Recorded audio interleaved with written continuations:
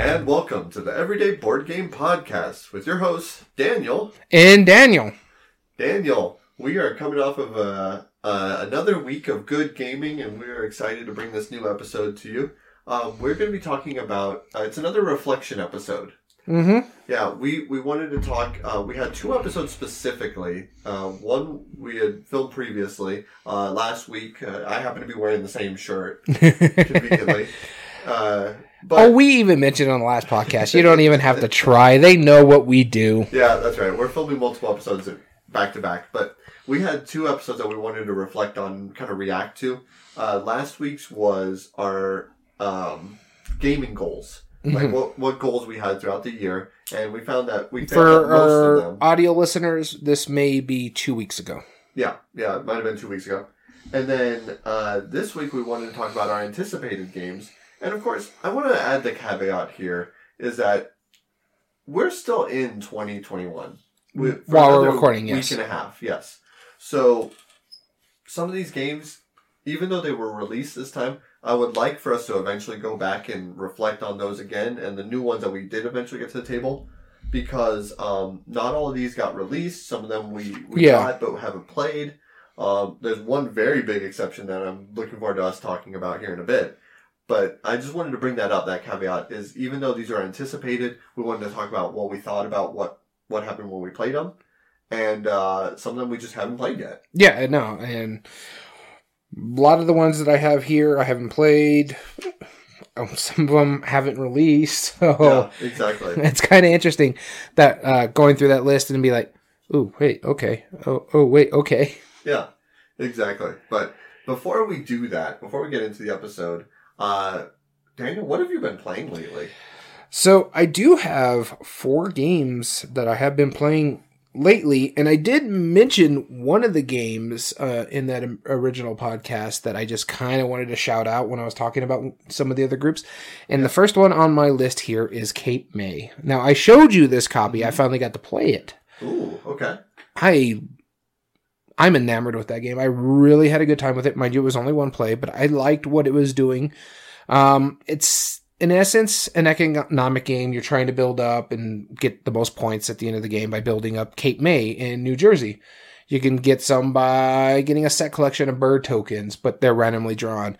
Of course, you got to build up your houses and make them Victorians and make them landmarks and get your points and stuff like that. And you have your own personal goals too. You get 2 personal goal cards to start the game. Sometimes they synergize. Like mine, I needed 3 buildings in pretty much 3 of the 4 locations for them to work. Well, both the cards that I had, they had the one of the same locations. So for me, it was I needed buildings in grass and dirt, and then the second one was in dirt and sand because there are levels. And so, hey, that's energized for me. And the thing is, you can choose it at the beginning of the game. You get 4 gold cards. You choose which 2 you want to keep. Sure. Simple.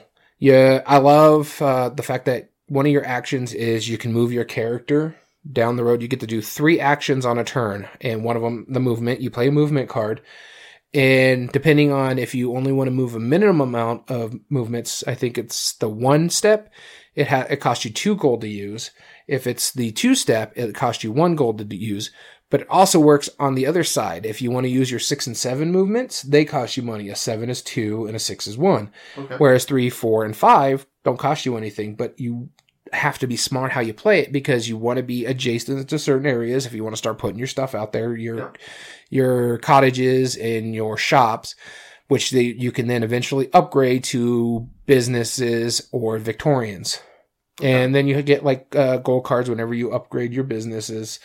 And it played so well. It took a little bit to kind of figure it out, and then it kind of didn't because it's very simple. It's just, it seems like there's a lot out there. You got like I said, your 3 actions. One of them is move. One of them is pick up your movement cards. So when your movement card is on the table, you have to take a whole action to pick up movement cards back up. You build. Sure. You can upgrade. You can, I think that's pretty much it. Build, upgrade. There's one more. Oh, you can get activity cards or play activity cards. Those are the other 2 actions. Okay. So you gain activity cards and you just do what they say. There's some of them that have 2 on it. So you pick or choose because it says you could do this or this. And then sometimes they have it at a discount. So it says upgrade one of your Victorians to a landmark at a $2 discount because you normally cost $10. You only get 3 pay phase. So one of your other actions is you can just collect 3 monies. Sure. But when you're going through the seasons, because it's played in 12 rounds, 3 rounds per season, basically, we get a quarterly payment except for winter. So when you're when you go from fall or spring to summer, you get your first income phase. And so that's another reason why you're upgrading all your stuff and putting stuff out there, because it's increasing your income. Yeah. And so when you go through your first one, hey, I'm only going to make $8 this turn, but hey, that's $8 I can, not have to use an action to gain money. But when you're going into your summer, if you did right, you're going to get like $25, $26. And if you get your third income, it could be in the 40s, and that's just going to help you move stuff. Or build stuff a lot better, because your whole goal is to get your buildings upgraded and landmarked and stuff like that, because that's how you're going to get your points. I think like if you have Victorians and the sand level, there are 11 points per Victorian. I got 33 points for having 3 Victorians in the sand level. And this game was very close. It was a 4-player game, and I think there was only 9 points between first place and last place. Wow. It was phenomenal. I really like it. It's really beautiful. It's really well done. Do you think I would like it too? I think you would enjoy it. I think you would dig it. It does look cool. And for pretty cheap, I think you can pick it up for $50. Oh yeah, that's not bad at all. Yeah, it's a really well produced game. You don't see it on the shelf over there. Thunderworks, yeah. It's in my game bag right now. Who is the designer on that? I think his name is Esso. I can't remember exactly his name, but it's like Eric Messo or Massa or something like that. Cool. Well, that sounds interesting. Yeah, but Kate May. All right, so the first one I'm going to talk about is a game with an IP that you and I both enjoy quite a bit. It's Firefly themed. And I had bought a number of months ago a copy of Firefly Shiny Dice. Liar's Dice. No, it's actually very different. Really? Yeah, it's not Liar's Dice in the slightest. It is a Press Your Luck dice game, which, great theme. Yep. I like Press Your Luck. I like dice games. Like, what could go wrong? This game is so overwhelmingly convoluted that it's frustrating. And what I mean by that is that, yes, it's a Press Your Luck game, but let's talk to you why. There are 15 dice in the game. Some of them are the villains, the foes, I'm sorry. So it's like they'll either roll Badger, Niska, or... Oh, okay. Or, what's her name? The girlfriend. Wait, whose girlfriend? There's Mal's girlfriend, the redhead. Christina Hendricks is the actress. Oh, yeah. I don't remember her name off the top of my head. Yeah, I know what you're talking about. It's one of those 3, right? And then... Because she's also like what Anira is, the... Yeah. Whatever they call it there. I can't think of it now. And there's 2 other kinds of dice. There's crew dice. I'm sorry, both of these are considered crew dice, but there's... Companion. There are the ones that are obvious, like Wash. You have Mal, Zoe, all of them, Jane, all those. And then you also have passenger dice, which are stuff like River, Book, all those. Yeah. Right? The Doctor, whatever his name is. So you roll all 15 of these dice and you basically sort them out, right? It comes with 2 really nice player mats that kind of have the sections going. And then you flip over a mission card. Well, actually, then you choose whether you want to use Wash to reroll your some of your crew dice, or River to reroll some of the foe dice. And that matters because they all have their own abilities. And then you choose to reroll those. Then you flip over a foe mission card. Yeah. And then if you happen to have those dice faces there, then you follow the instructions on the mission card.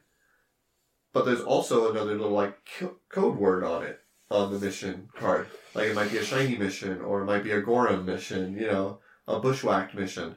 And that has another caveat, which isn't referenced on the card. But you could probably eventually remember. It's like, bushwhacked, for example, if once you're done with that, you can't continue pressing your luck. You just have to finish. Yeah. Or there's ones where you do have to finish. Like Gorham, I think you have to keep going. Shiny lets you KO a foe dice, stuff like that. And then after you've done the missions, then the foe strike, which if you have at least one Niska, you have to KO one of your dice. One of your crew dice, done. If you have the girlfriend, whatever hers, she puts dice into the cargo bay, which basically removes it from that turn, but you can still re-roll them for the next round if you choose to press luck. And then Badger, if you get any cargo dice, then or supplies dice, then he steals those. So when you defeat him, you get those supplies immediately. Okay. So it's thematic on how they work, right? Yeah. And then every character in the show has its own special ability. Like Mal, for example, he can bring more dice from the cargo hold and put them back into Serenity and re-roll them. Bringing the crew back in, like basically pep talk. But he can also like KO the girlfriend's dice, only hers. He can't KO Niska or Badger. Zoe could do like 2 damage amongst anybody. Okay. Jane, he can either do 2 damage on somebody, or he can you could discard him and another die and do all damage to one foe. Like just completely knock them out because he just flips out, right? And so they all have their own ability. Like River can do 1 damage across everybody. So it has some cool it has some cool ideas, some cool abilities. Here's the problem. You probably are overwhelmed with all that I just said right there. Because that's the dice game. Your turns take 10 to 15 minutes. And then, after you've succeeded, if you've defeated all your foes that turn, you're going to get 100 victory points for each foe you defeat, plus the bonuses, plus supplies, which are basically 50 points. Each it's 2 to 1 for 100 points at the end of the game. Then you can choose to go again, reroll all of the foe dice, everything that you had still in Serenity, all of the supplies, and everything in the cargo hold. Anything that was KO'd from last round, you can't use. So then you get to choose to do another full turn of all of that. Okay. And that ends up taking a really long time. It took us 40 minutes to play 1 round. You're supposed to play 3 rounds for each player. And we did end up playing with a variant that the designer, Scott Morris, he ended up going online and saying that he never designed it with the mission cards, but you're supposed to reveal the mission after you've re-rolled. Well, then you don't know what you're going for. Yeah, He said that his intent is that before you do your re-rolls, flip over a mission, see what you're aiming for, then decide. And that makes... everybody plays with that now. Yeah, it just makes much more sense. It just does, yeah. Because it's not just a random effect or whatever. Because how are you going to decide, okay, these are the dice that I want? Right. I mean, I know it's pressure luck, but the pressure luck is if you want to keep going on missions. Right, exactly. Why is it a pressure luck if you don't know what's coming up? Right, exactly. No, you're absolutely right on that. And it's because of how long and how convoluted it is. I got pretty comfortable. I can memorize most of the abilities. Yeah. Inara just gets you 100 points, so you bank immediately. Stuff like that, Yeah. You can remember it, and it does make sense thematically. But we played it with 4 players. We played 1 round, and it took us 40 minutes. Oh Jesus! And for a push your luck game, it shouldn't be that. If it's a push your luck game that takes 40 minutes, that should be the entire game, not just 1 round. Right, exactly. So that would have taken us an hour and a half. Because what is it? One of the longer push your luck games that we played, Dead Man Tells No Tales. Yeah, that's still only 15, 20 minutes total. That's the burning ship. Yeah. Dead Men Tell No Tales. That's the King Klinko burning ship pirate ship.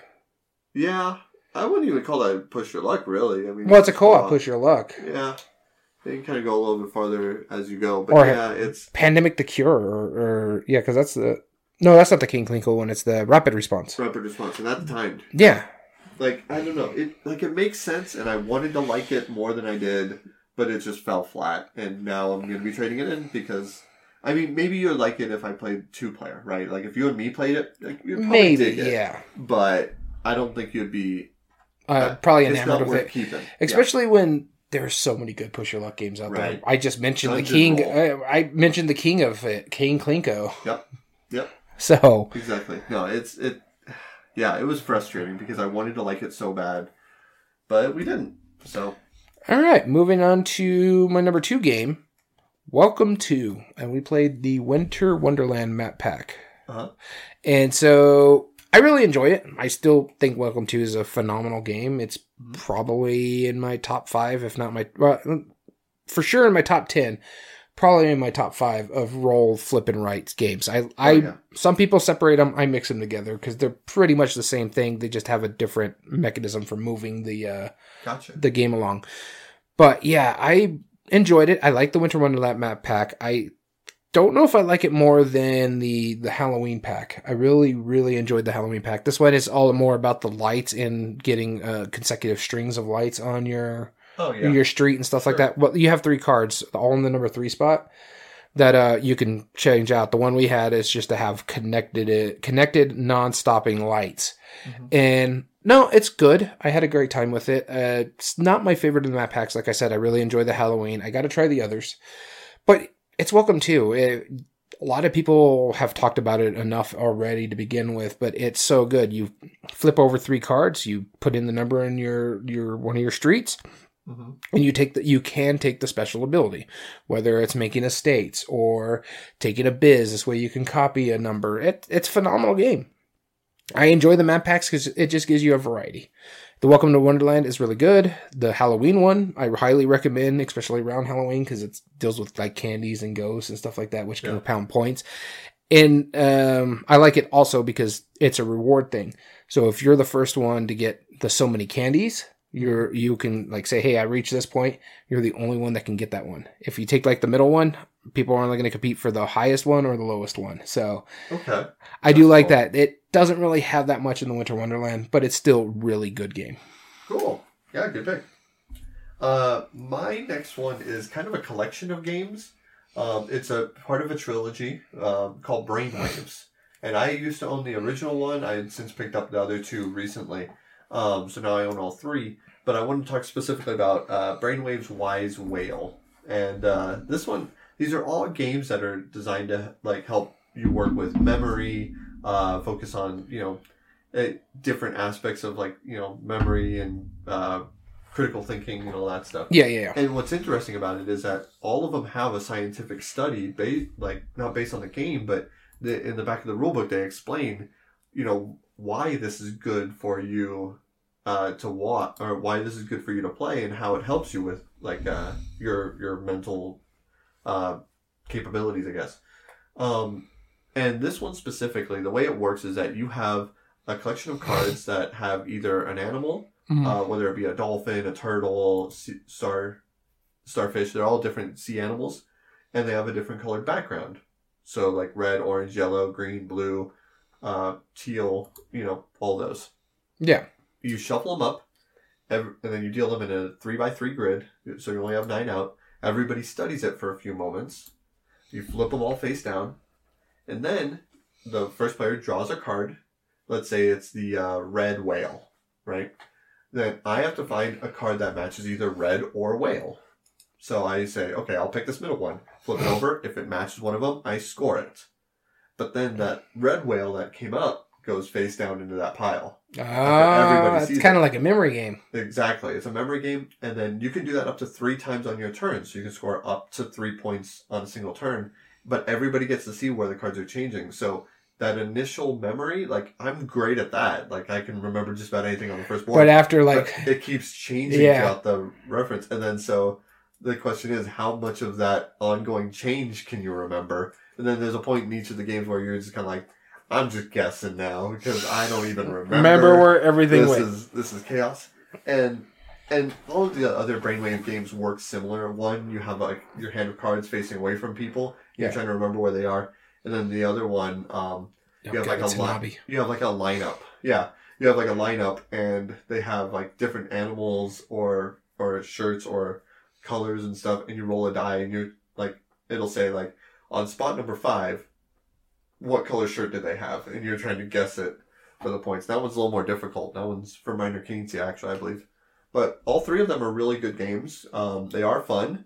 I do agree that they're simple enough that families can play with it and have a fun time. But it does definitely burn your brain in a really interesting way. So that's the Brainwave series. Go check them all out. Specifically Wise Whale. I like that one the favorite.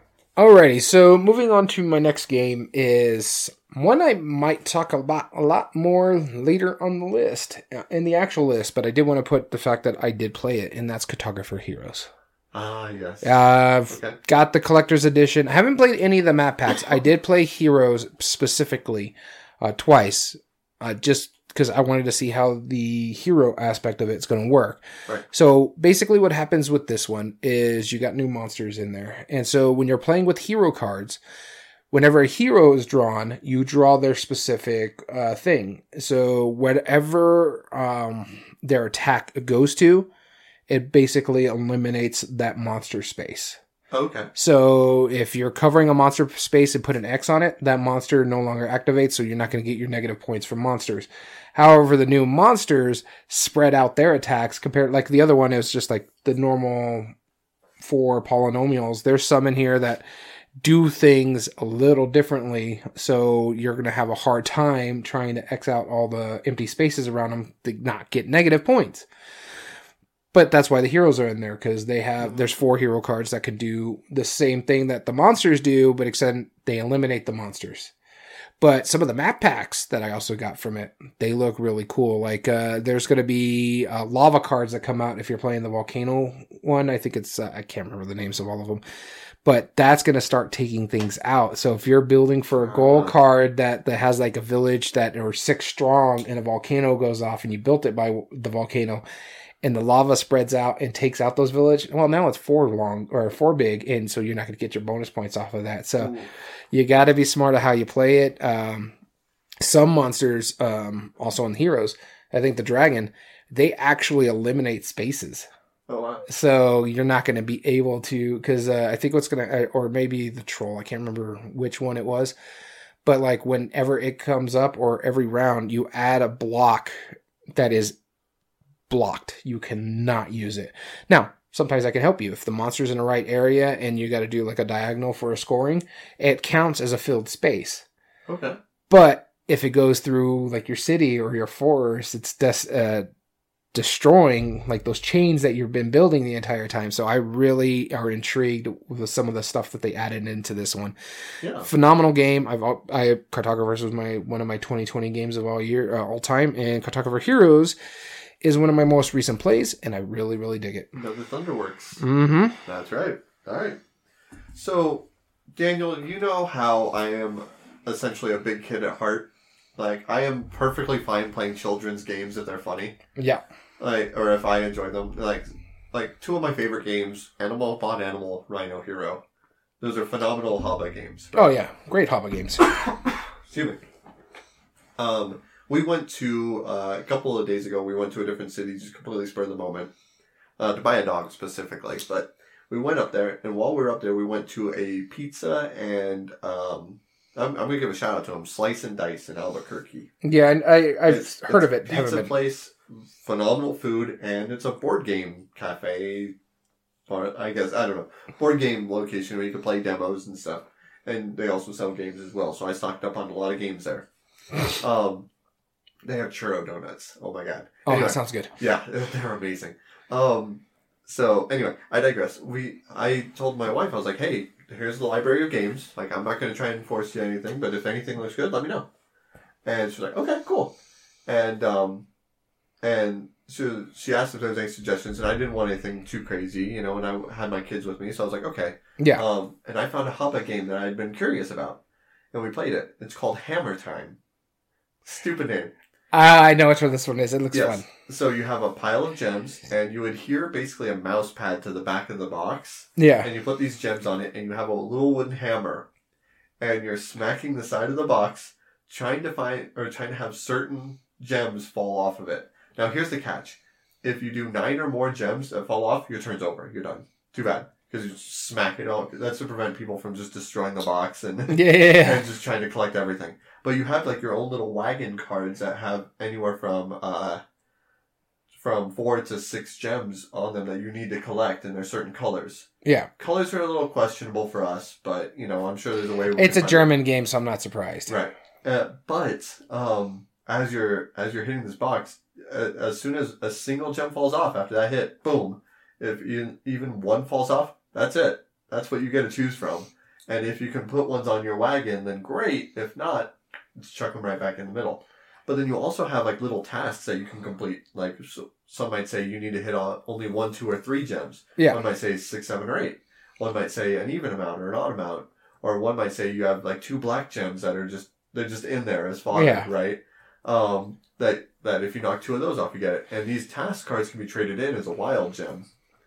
And it's absolutely fun. It's amazing. I want to buy it so bad now. It's so Why didn't you pick it up while you were there? There was no copies I found for sale. If there were a copy for sale, I would have bought it. Hands down. We only played the demo copy. I haven't found it for sale since. I checked out the Barnes & Noble there and just didn't find it. I will buy it as soon as I find that available. It's also a little older fantastic. Too, so and Haba kind of goes through there. I think it was just last year though. Yeah, but it's also Haba. True. They do release more than that. But this is probably up there with Rhino Hero. This is really, really good. This might be one of my new favorite Haba games of all time. All right, so my last game, I was going to put Gloomhaven because that's what we've been playing. Yeah. But I'm going to change it because I don't think it's been on your list, and I know you've played it. We just didn't play it together, and I wanted to see how you feel about it. Okay. And this one is Galaxy Trucker. Okay. I thought about talking about this one, as you can see by my list here. Yeah. Yeah. Go ahead and tell us what you think. It was okay. I don't know why everybody, I mean, it's one of those games that are hit or miss. Like some people really, really love it or some people really, really don't like it. And I think I fall along the lines of don't like it. I just think part of it is like, I like the building aspect of it and trying to make sure like everything's good. But I just don't like how lucky you can't. Yeah, you can look at the cards, but how lucky the actual path is. But the thing is, you have to stop what you're doing while your other players are building the ship to go look at those cards.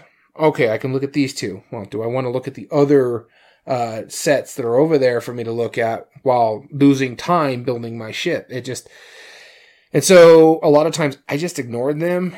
And then, like, my first turn, I got eliminated on the first 2 flips or something like that because I didn't have enough battery power for my shields or I didn't have enough crew. Like, yeah, the second card is I would lose, I think it was like 5 crew members. I only had 5 crew. I had 4 people and 1 alien, and that one card cost me 5 crew. Yeah. And so, oh, well, you're done. Well, that sucks. Yeah. I can't play the rest of this while you guys get to do that. Okay, maybe I should build my ship more efficiently. In the second round, I built it more efficiently. I still didn't get a lot of points just because of certain things that came up. And I just think it's so lucky and there's not a lot of stuff that you can mitigate it because you don't know what's going to come up. So yeah, hey, you can anticipate by putting your shields up or you can build your guns up. You got to make sure you point your guns in the right way because you don't know where the asteroids are going to come with, but you got to make sure, hey, you got enough engines to move and and not to mention, you got to make sure you got enough crew out there too. And so you only have a limited amount of space. And I like the building part of it just because of that little puzzle aspect. But when you get into the flying part of it, I'm not first place. So I don't get a chance to go after this goal if they can meet it. Right. I feel like it's too lucky. Maybe because it was only a 2-player game and it might be better at a bigger player count. That's why I wanted to get your opinion on this. Okay. Because I know you played 3. Yeah. And so I know our buddy really, really likes it. He really enjoyed it so much so he bought the app to play on his phone or iPad or whatever. Was this the owner of the... Yeah. Okay. I just didn't... I'm like, it's fine. After like the first 2 rounds, I was like, okay. My third round was great. I scored really well in the third round. It's just, at that point, I was already taken out of the game. I wasn't enjoying it. Right. So, a quick little background on it. This has been on my wish list for a long time, probably about 3 or 4 years. Yeah. And I had always had opportunities where I'd consider buying it too, because I had always wanted it, because this is totally my style of game. Yeah. After that play, I took it off my want list. Okay, so it's not just me. I was disappointed in it, and I'll tell you why. It's not so much luck. I mean, yes, there's a lot of luck in it. I like the speed building. I love that part of it. That was fun. I enjoyed that part of it. Yeah, and I love the concept. It cracks me up. The idea of it is awesome. It's like, yeah, you're going to build your ship, and then it's just going to get pummeled and destroyed. What I didn't like about it, and what ended up ruining it for me, was just how many different things that the random objective cards would come up with, that it was frustrating because there's just so much stuff, so many different things that they do. If it was just they're going to pummel your ship and see what you have remaining, cool. And the thing about that, another part that really bothered me about it is the rolling of the dice to determine which section it's going to come in. Because you can plan very well, but if you... I got like 4 guns facing down because I know there's going to be asteroids coming. Yeah. But it hits in that one spot I don't have a gun. Yeah. And so, like, there was one time I couldn't get any shields out there. Like, the second round, I only had one shield that was facing front and right. Sure. And it's just... Yeah. No, and that's not even that big of a problem for me. It's just the sheer amount of, like, there's so many different things, like economic, you're trying to trade stuff, you're trying to make deals, you're trying to harvest planets, you want to make sure you have batteries, you want to make sure you have the cargo space, you want to make sure you have aliens that can do this. It's way too much for a game that's supposed to be simpler. And it's not just that, it's way too much for you not to know that's going to come up. So you got to build your ship accordingly. Right. But you don't know if you're going to be able to get red. So, yeah, I mean, you can put other stuff in that cargo hold, but if I get a red up there eventually, well, I'm going to have to start shuffling things around or taking things out. But it's just, you don't know what's coming up, and that's fine. But to me, it's just, there's no mitigation that you can do, because all your stuff is done in the beginning. I can't mitigate anything after the fact. Right. Yeah, it was funny. I was disappointed in it. Yeah, same with me. And I've always heard good things, like people saying they really like this game. I think Tom Vassal or something like that really, really enjoy it. And I'm just sitting there like, I get why Z doesn't like this game. It's just, I wasn't enamored. I'm like, I really, really want to try it. I'm glad I tried it. But it wants it to be a gamer game, and it's not. Simply not. So, my last one that I'm going to be talking about, I brought it here because I wanted to show you. It's Let's Dig for Treasure. It is Stephen Rhodes, I think, is the artist for this. This is a small little press your luck game. Probably the simplest press your luck game I've played. At least it's up there because all the cards tell you exactly what they do. Mm-hmm. Do you like the humor? Like some things like Flux or like that? Oh, I enjoy the Flux humor. This kind of reminds me of, there's an old video game, and it's like some of the older video games it looks like, but it kind of reminds me of Zombies Ate My Neighbors style. Okay, yeah. I could definitely see that, yeah. Yeah. No, this game, like, it's...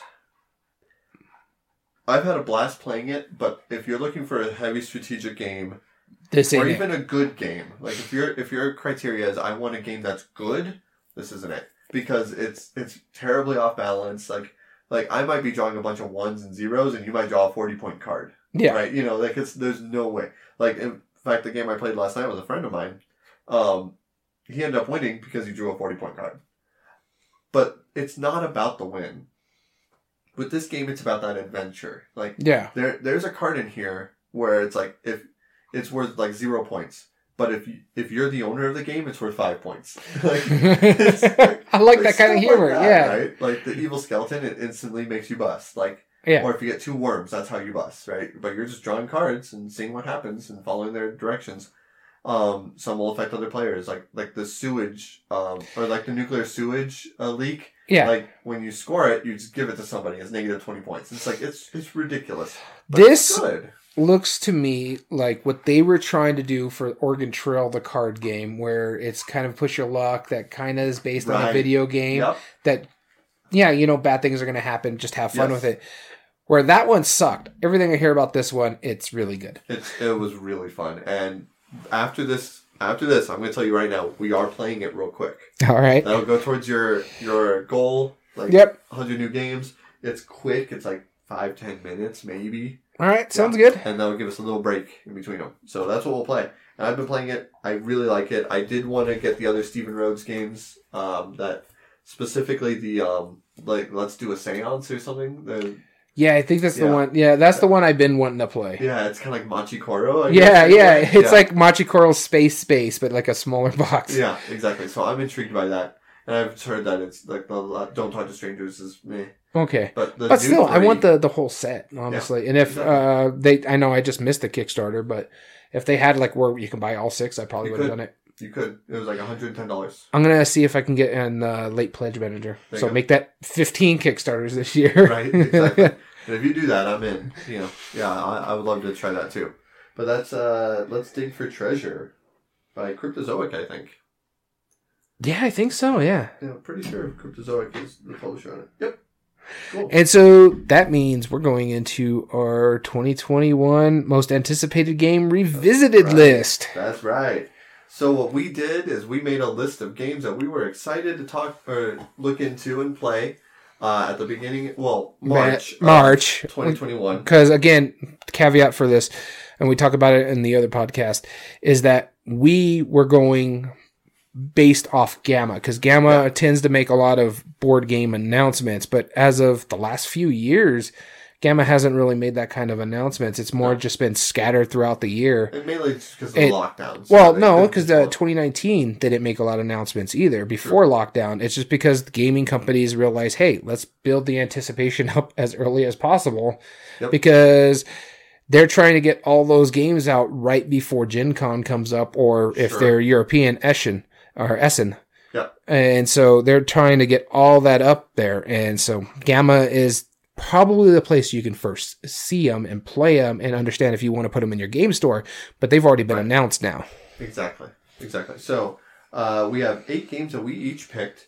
I'll go ahead and flip the coin of doom, and then we'll decide. There one caveat before we get started. Yes. We had talked about some honorable mentions on our list. I don't know if you put it on yours, but I put my honorable mentions on there. I forgot what mine were. So I don't remember what yours were.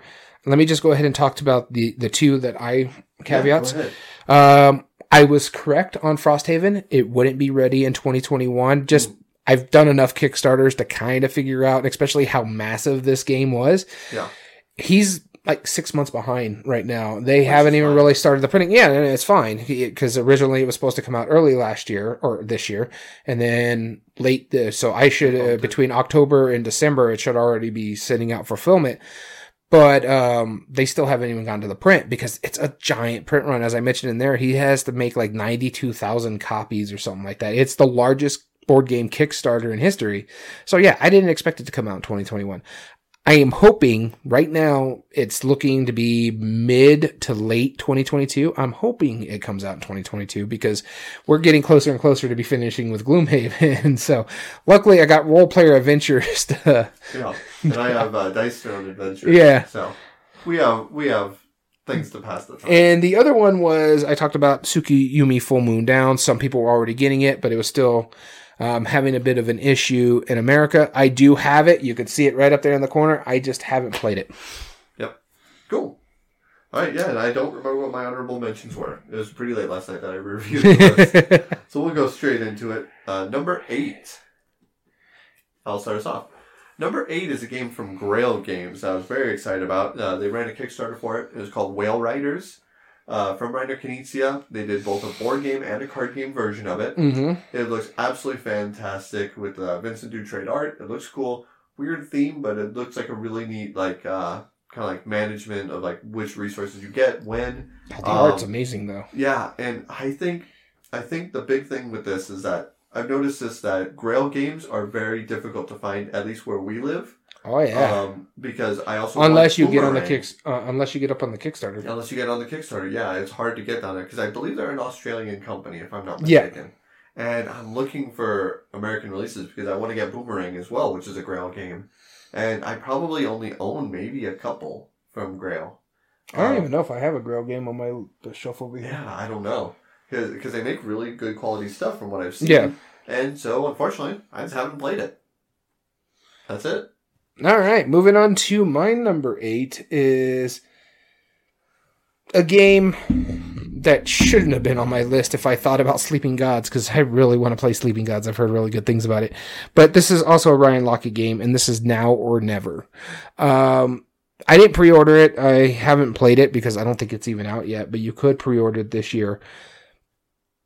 I just haven't. It looks really good. Mind you, I haven't even played Near and Far. It's somewhere up there on that shelf of shame. I think like the third game right there, above Discover. And I want to try it. I really do enjoy it. Like I said, I love Above and Below. So yeah, it's tough for me to have this one on our list because I don't even know if it's out yet. Right. Yeah, I haven't heard if it is or not. Yeah. Number 7. You ready? Mm-hmm. I'll go first. All right, so mine was a set of escape room games. Specifically, they announced 2 at the time that I was aware of. It's the Exit series, but the ones that use the jigsaw puzzles. At the time, I was really excited because I had done like a mystery, little jigsaw puzzle thing that was really interesting for me. And I enjoyed the mess out of it, and I was excited to do an escape room with that. I've since done a couple of escape room games since then, but none of them have been Exit. I have yet to buy any of the Exits. I've completed Catacombs, and I've also done a Code of Chronicles too. Yeah. But yeah, it's been lacking. I've gotten way more escape room games and played very few of them. So that's it. The Exit jigsaw puzzle games. I'm still excited to play it. My excitement has not dwindled, but I still haven't gotten it to the table or bought them yet. So that's it. All right, moving on to my number 7 is something I mentioned out in the most recent podcast, and that is I recently played it, and that is The Loop from Pandasaurus Games. And I own it, as I mentioned, and I have played it. It is phenomenal. It's really well done art. It's good pieces, great production. Pandasaurus never, let you down when it comes to stuff like that. But I love the gameplay of it too. It's very simple co-op that you're just trying to meet a certain amount of goals by playing out your cards, and you're adding cards to your deck. So in essence, it's a little bit deck buildy. But it all depends on where you land and if there's a card there, because you're adding what is called artifacts to your hand. And so if you end your turn in a certain area, one of the things as you're going through the phases of a round or your turn is that you can pick up one of those cards there, but you can only pick up one. But I like the time aspect of it because you can send people backwards, you can move forward or back, however you want. And when it's always talking about adjacencies and stuff like that. It's good. It's a phenomenal game. I really enjoy it. I've only played it 2-player. I do want to try it with more player counts because it was tough as a 2-player. I could just imagine how crazy it is because each location, and that might be different at 4 players because I think there's 2 sides, is that you can only have so many rift tokens. And if their rift token comes up, you take out your, your goal, because each place has a goal card that you have to meet. You lose that, so now you're supposed to. The basic game is you got to hit 4 gold cards, and I think there's 8 locations. I think is what it is, and then you lose a rift. There goes 1. Oh wait, a second rift comes up. You only have 3 rifts, so if a 4th one comes up, you're going to lose the game. But if a second rift at the same location that already has a rift, you will lose the game. And to win the game, you have to meet the certain amount of criteria. Now, there's different scenarios too. The basic game, it just tells you play sabotage, you get 4 goals, that's it.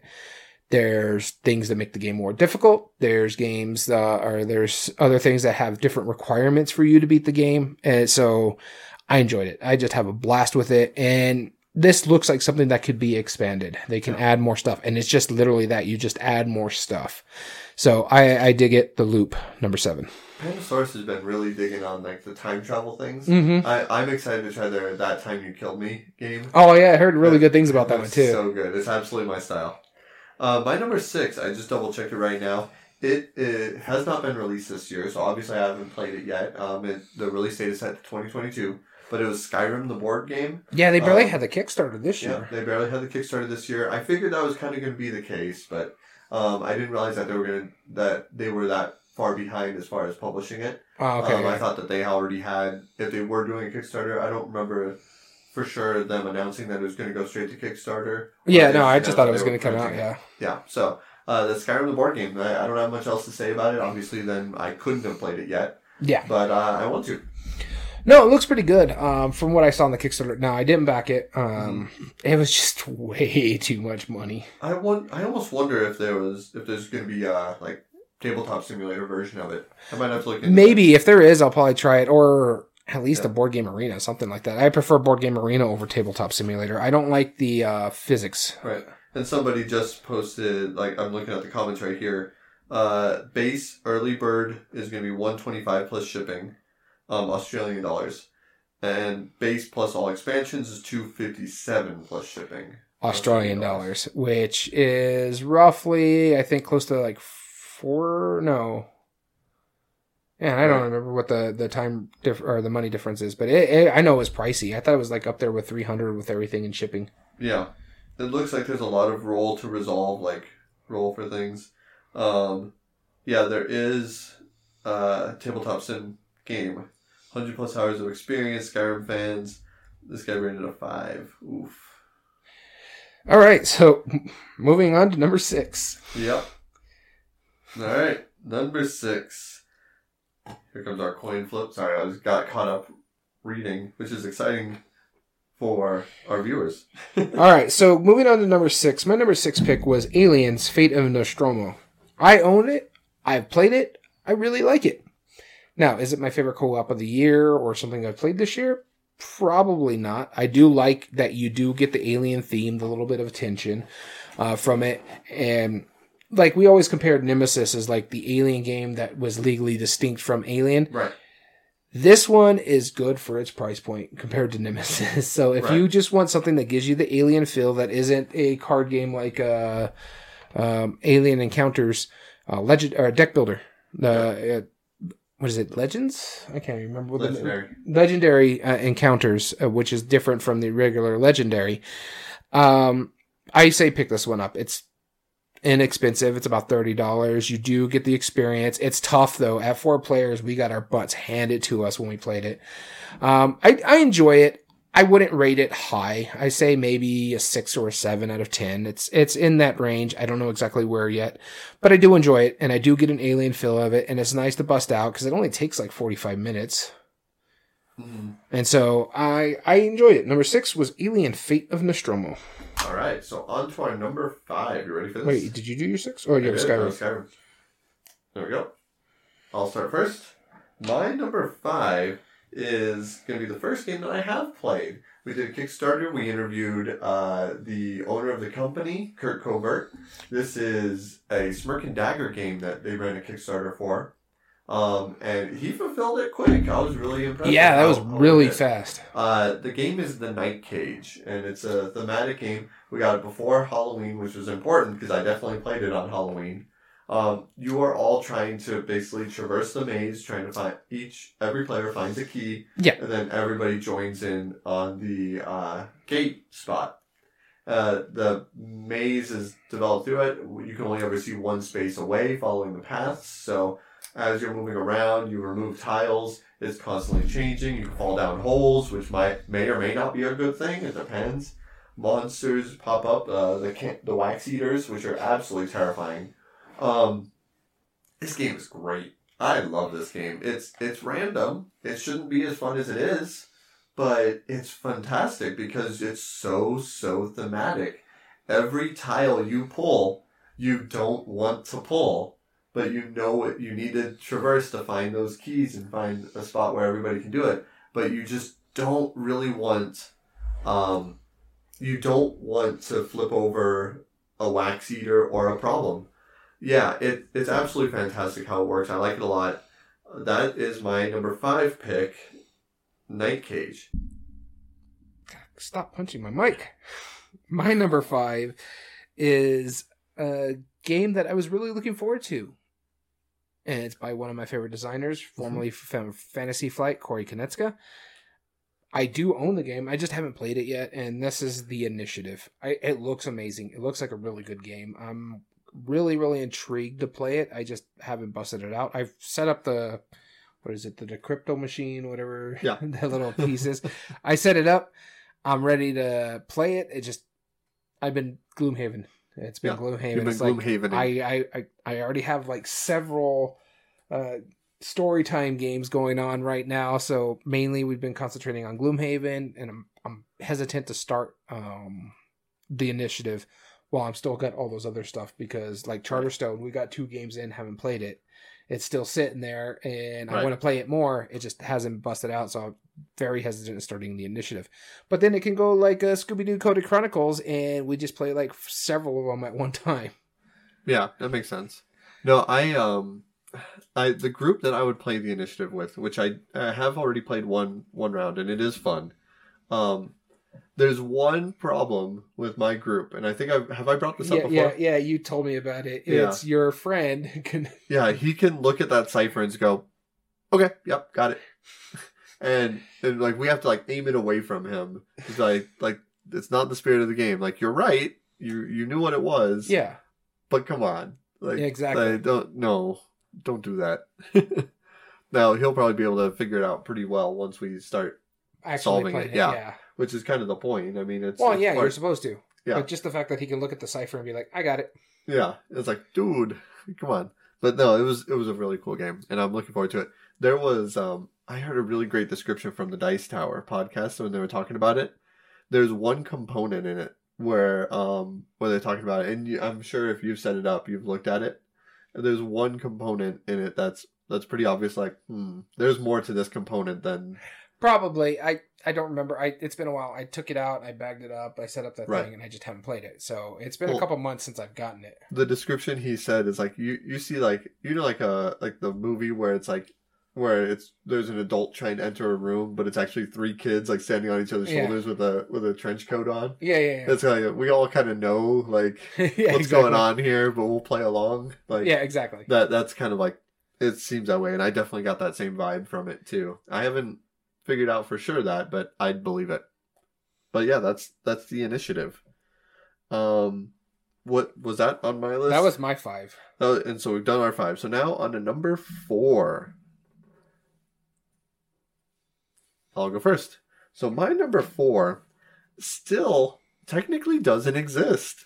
So I haven't played it. It's called Meeple Mountain from Breaking Games. And after we filmed this, and actually fairly recently, I wanted to see if I could find out any further information about it. Mm-hmm. So I actually went back to the 2020 Gamma live coverage and found the Breaking Game interview, and I found where they were talking about it and where they were saying it, and I haven't heard anything from it since. So I still got excited about it because they showed like a prototype of it. Yeah. As you're rolling meeples down this giant water slide, it goes out into the board. And I don't know if they changed the name, if they've made it something different, but I'm still very much enticed to try it. I just haven't heard anything from it. And now I believe that there's either a website or like a podcast or something called Meeple Mountain that anytime you Google it, you'll only find their stuff. So I'd believe it if they rebranded it and renamed it, but it just looks so cool. So that's Meeple Mountain from Breaking Games that, of course, I haven't played because it technically doesn't exist. Well, I'm seeing the video pop up on Board Game for the Gamma Expo. And that's it. That's the only mention of it I found anywhere. It's not on Board Game Geek. It's not on their website. It's not on their news. It's not anywhere else to be found other than that one video. Well, I put in Water Slide Meeple. There's a game called Meeple Land by Blue Orange. Yep. Nope. Very different game. Yeah. So sorry. Yep. I mean, it's no control over that. I can't be blamed for that one. Okay. I'll keep looking. So technically, my number 4 doesn't exist right now either. Oh. This is my Stefan Feld pick on our list here. Okay. And this is Hamburg, reprint of Bruges. So I could technically play Hamburg if I can find a copy of Bruges. That's the whole reason why I backed the Kickstarter, because you can't find a relatively good priced Bruges. Right. So I'm like, okay, I'll get the Kickstarter. And the original plan was the actual Kickstarter was supposed to come, these two were supposed to fulfill before the next two came on. Right. But with the shipping crisis as it is, the container issues, they went ahead and said, okay, what we're going to do is all 4 games are going to be sent with one another. Okay. We're going to do the next Kickstarter, which is New York and Marrakesh. And then all 4 games will be sent at the same time, roughly at about February, March timeframe, like spring of 2022. So yeah, it's not even here yet. I've seen some art of it from when they send like the Kickstarter stuff. I was disappointed, just like most people are, but sure. I understand. I have a lot of games that I can play before it gets here, including Feld games down there. So exactly. And Feld games that I own that you saw and played yet. Yeah. So my number 4 was Hamburg. I really do want to play this because I've heard everybody say Bruges is their favorite. A lot of people say Bruges is their favorite Feld game. And I'm like, okay, I want to try this. I'm a fan of Castle Burgundy. I like Merlin. So I probably will enjoy Hamburg. So very likely. Yeah. All right. Ready? Yep. Off to our number 3 this is, and you'll be leading us away. All right, so my number 3 was my Stonemeyer pick of the year, and I actually did get it relatively quickly. I think it took August or June, or I think it was like July or August when I did get it, but I did finally play it, and that's Red Rising. I was already a fan of the book series, mind you. I only read the first book and really enjoyed it, but haven't read any of the rest of the series. Still on my to-be-read list, but with my job and everything that was going on, I just haven't been reading either. So, but Red Rising, I do own it. I do play it. I really like it. I get why some people, because it was compared to Fantasy Realm, because Jamie Stegmaier opened that door. They do 2 different niches. So I do understand why some say, hey, let's just do this one because it's quicker. I like Red Rising. I like the way the scoring goes. I like everything that's going. My only issue with this game is I have the collector's edition. Mm-hmm. It's a beautiful collector's edition. The only problem is they've been very good about being colorblind friendly, but with the fact that they're using the metal cubes, it was very difficult for them to be colorblind friendly with this one. They did as best as they could, considering. Now, I'm not upset that I have the collector's edition. It is a bit difficult. You and me were playing colors that were pretty close to each other. So what we ended up doing was like you put your color on one corner of an area and I put my color at the opposite end so if you put it at the top corner, I put it at the bottom corner on the other side of the board of that area, just for we can know which one of our cubes was which. But I really, really enjoy this game. I had a great time playing it. I haven't tried the solo. I heard the solo is pretty good. But yeah, Red Rising, my number 3. Cool. My number 3 is still not out yet. So once again, I cannot be blamed for not playing it, but it's specifically Unmatched, the one with Houdini in it. Yeah, a lot of the Unmatched got pushed back. Because the only more recent Unmatched I got was Deadpool. Yep. I do have one Unmatched pre-ordered, but I think it's on Miniature Market, the most recent one. I know our mutual friend Dom has it. Yep. But mine was tied with another pre-order, and I'm waiting on that pre-order as well. Gotcha. So I'm not upset if I don't have it just yet, but that was the Battle of Legends. I don't even know when the Houdini one's actually going to come out. Who knows? And I think a big part of that, too, is because Mondo on Restoration Game did something where now Mondo is still going to help them with the licensing, but all releases are going to be through Restoration Game. Right. Exactly. So what that all boils down to is that if you are planning on playing a like head-to-head battle game like this and you want IPs that are still being supported, Funkoverse is available still. No, I'm kidding. No. But here's the thing: you can get one Marvel character. The other, the Marvels got pushed back too, but you can still get Jurassic Park IP wise. Yeah. Buffy is an IP as well. But I actually own the Funko Marvel now. Your point being, you don't even like Marvel, so no. But if I was gonna have for one, I'd rather it be Funko. Yeah, but I have the better Marvel character on Unmatched, which is Deadpool. Okay. I mean, I know nothing about superheroes. I saw the new Spider-Man movie yesterday. That's about the most I know about superheroes. But anyway. Yeah, my number 3 was, or yours was Unmatched, huh? Unmatched, that's right. And this was the Houdini one. The Houdini one. Yes. Yeah, I think it was, who is it? Houdini and the Genie. The Genie, yeah, okay. Yep, which is cool. Like, I'm looking forward to that. I might get Merlin as well and have like a battle of wizards. So you're basically the first copy? Yeah. The first thing? That'd be pretty fun. All right, on to the next one. You'll be leading us off, and this is our number 2. My number 2, I cannot be blamed for not playing it yet because, again, due to the shipping crisis and everything that's going on, it hasn't arrived in America yet. I think it's on a boat on this way over here. They're gonna I think it's stuck in. Yeah, I think it's stuck in port. Is what it is. Gotcha. They're gonna try to get it through at the end of the year, but it just depends. And this one is, speaking of Restoration Game, Return to Dark Tower. Ooh. So I'm looking forward to getting this played. It looks really good from everything that I've seen on the Kickstarter stuff. But it just, again, it's still not here in the States. I think it's in port, but they haven't just been able to unload the ship, or it's stuck at port and haven't been able to go to the fulfillment center. The most recent one, I think, that's what it is, and they're still waiting to get it to, I think it's Quartermaster Logistics that's going to do their fulfillment. So... But I'm looking forward to when I get it. It might be my 2022 game played. So yeah, we'll see. Did you happen to listen to what my number 2 was? I technically referenced 2 games, but I focused on one specifically that I knew more about. I remember somewhat what you're talking about, because I think your number 1 is your Feld. Right.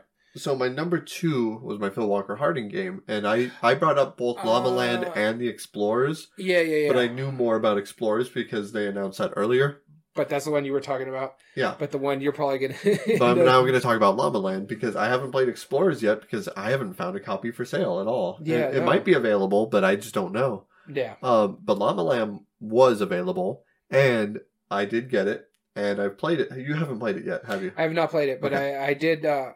You played it with our friend Gamehead Geek over on TikTok. He already put a video up about it. Yep, and he's already probably going to buy it. Yep. And our mutual friend Dom as well. I played it with him at the store, and it's always a satisfying feeling when he goes, "Darn it, Danny!" Like after playing a game with me. Well, he does it to us all the time, so screw him. Yeah, but no, he liked it.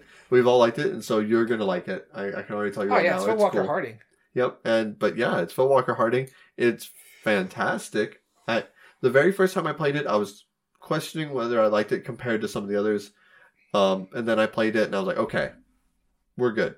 Like, I definitely see where this is going. I like it more the second time I played it now. I don't think it would unseat like Barren Park or Gingerbread House yet, but it's still pretty up there. So that's my number 2. That is Llama Land. Technically, the Explorers.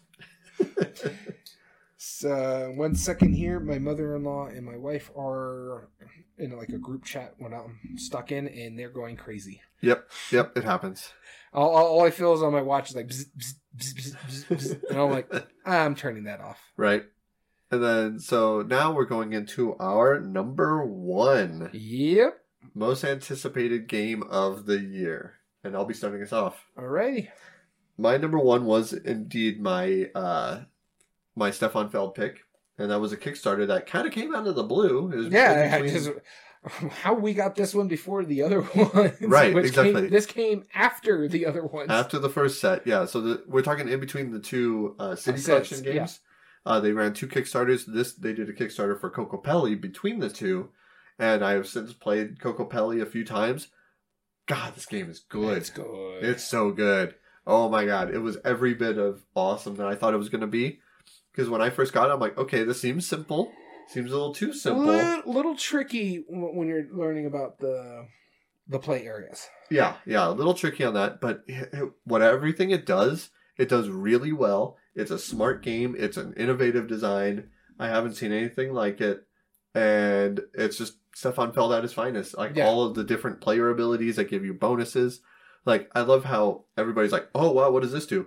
Oh, you can score things for only 3 cards instead of 4? Oh, that's overpowered. Oh, wait, what about this one? You can play to any of your opponent's play areas? Oh, that's overpowered. Oh, but what about this one? This one acts as a wild resource, or you get my personal favorite, you can play 2 cards. You can play 2 cards? Oh, that's overpowered. And technically, if everything's overpowered, it's balanced. Yeah, so it's so good. It's cool. Yeah, I can't encourage that one enough. I hope they make another expansion for it. I hope they continue to support it. Right there. Yep. It's so good. If you like anything Stefan Feld, it's lighter than most of his, but it's just as fantastic. The only reason I think we got this ahead of like all the other stuff is because it's basically cards and a couple player boards. It's just cards, and not even like that much as far as art. Yeah, and you get you got an expansion with it, and the box is not even full. Right. Exactly. I put the entire expansion in it, and nothing yet. Yeah. All right, so moving on to my number 1, and I kind of mentioned it at the top of this episode, is my Thunderworks series. I kind of mentioned Cape May as an honorable mention. I played that one. Amazing game. And this is also Role Player Adventures and Cartographer Heroes. Now, mind you, I just recently got them probably late October, early November. I can't remember exactly when they came in. That was during the black hole of gaming. But I'm really intrigued to start Role Player Adventure. It looks really good. I want to play Role Player, create my character, and take it into Role Player Adventure. And then Cartographer Heroes, I was mentioning today, it was phenomenal. I really enjoy it. I really want to get into those map packs. I knew I was going to like Cartographer Heroes because I just love cartographers. I want to get into the map packs and see how they play differently.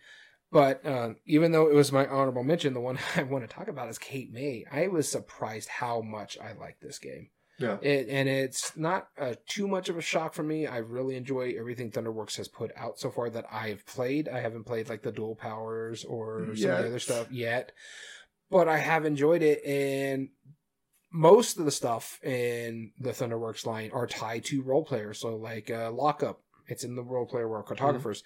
Cape May is so entirely different and not even tied into the role player world, but it's still such a phenomenal game. I really, really dig it. I think you would really enjoy it. I like the events that happen at every time of the year, so it can set things up like, oh, this is a fire outbreak over in these sections on these streets, so it's going to cost you more to upgrade or build or do whatever you're going to do here, but also doing the little blind bag pull and pulling like birds, and you're like, okay, maybe I should start getting more birds because they're going to start compounding points. Yeah. Or getting to go to the lighthouse, and the lighthouse lets you build a cottage or a shop for $5 anywhere. And then by the time you get over near where that cottage is, you can upgrade it to the thing. Because the big thing about it is when you're building, you have to be adjacent. And they make it where you can see how the adjacency works. Because shops are squares, shops are hexagons, and cottages are squares, which will allow you to build up to your other things. But then, because it's a street, you got like streets going around.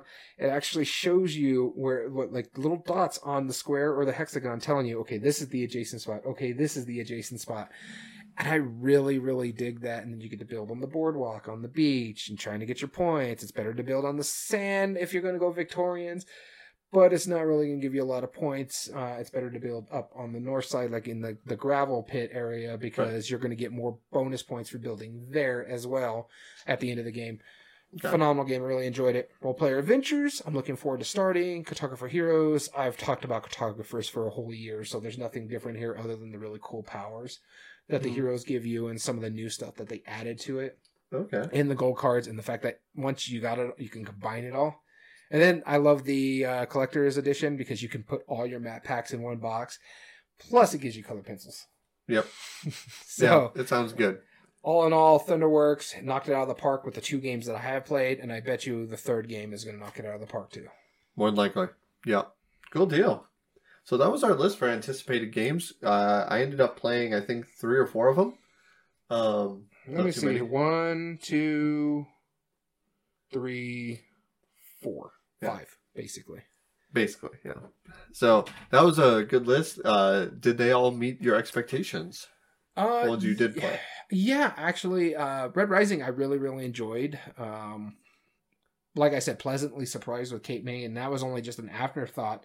I mentioned it during when I was saying like role player adventures, but yeah, Cape May shocked me because, like I said, I knew I was going to like Cartographers because I really enjoy the game to begin with. I like some of the things that they've changed, like with the powers and stuff like that from the heroes and other things. And then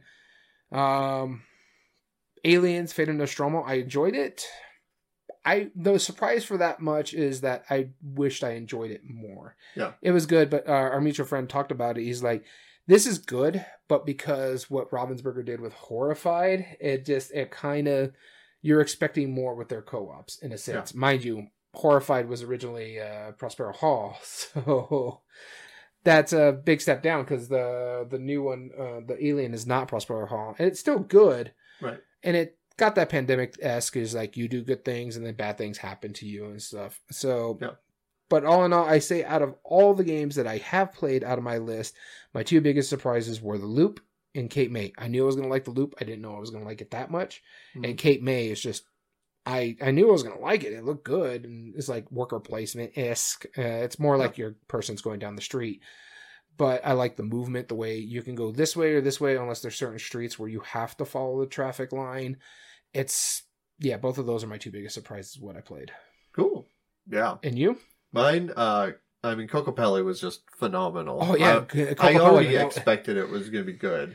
Well, it's failed. Yeah. I didn't realize how good it was going to be, and I was hoping, because I love the Southwest culture of it. Yeah. You know, it's based on Native American folklore. Like, that's awesome. Now, I've seen some reviews where people are like, well, you know, it's almost like offensive. It's a German designer making it. Like, I don't think he was...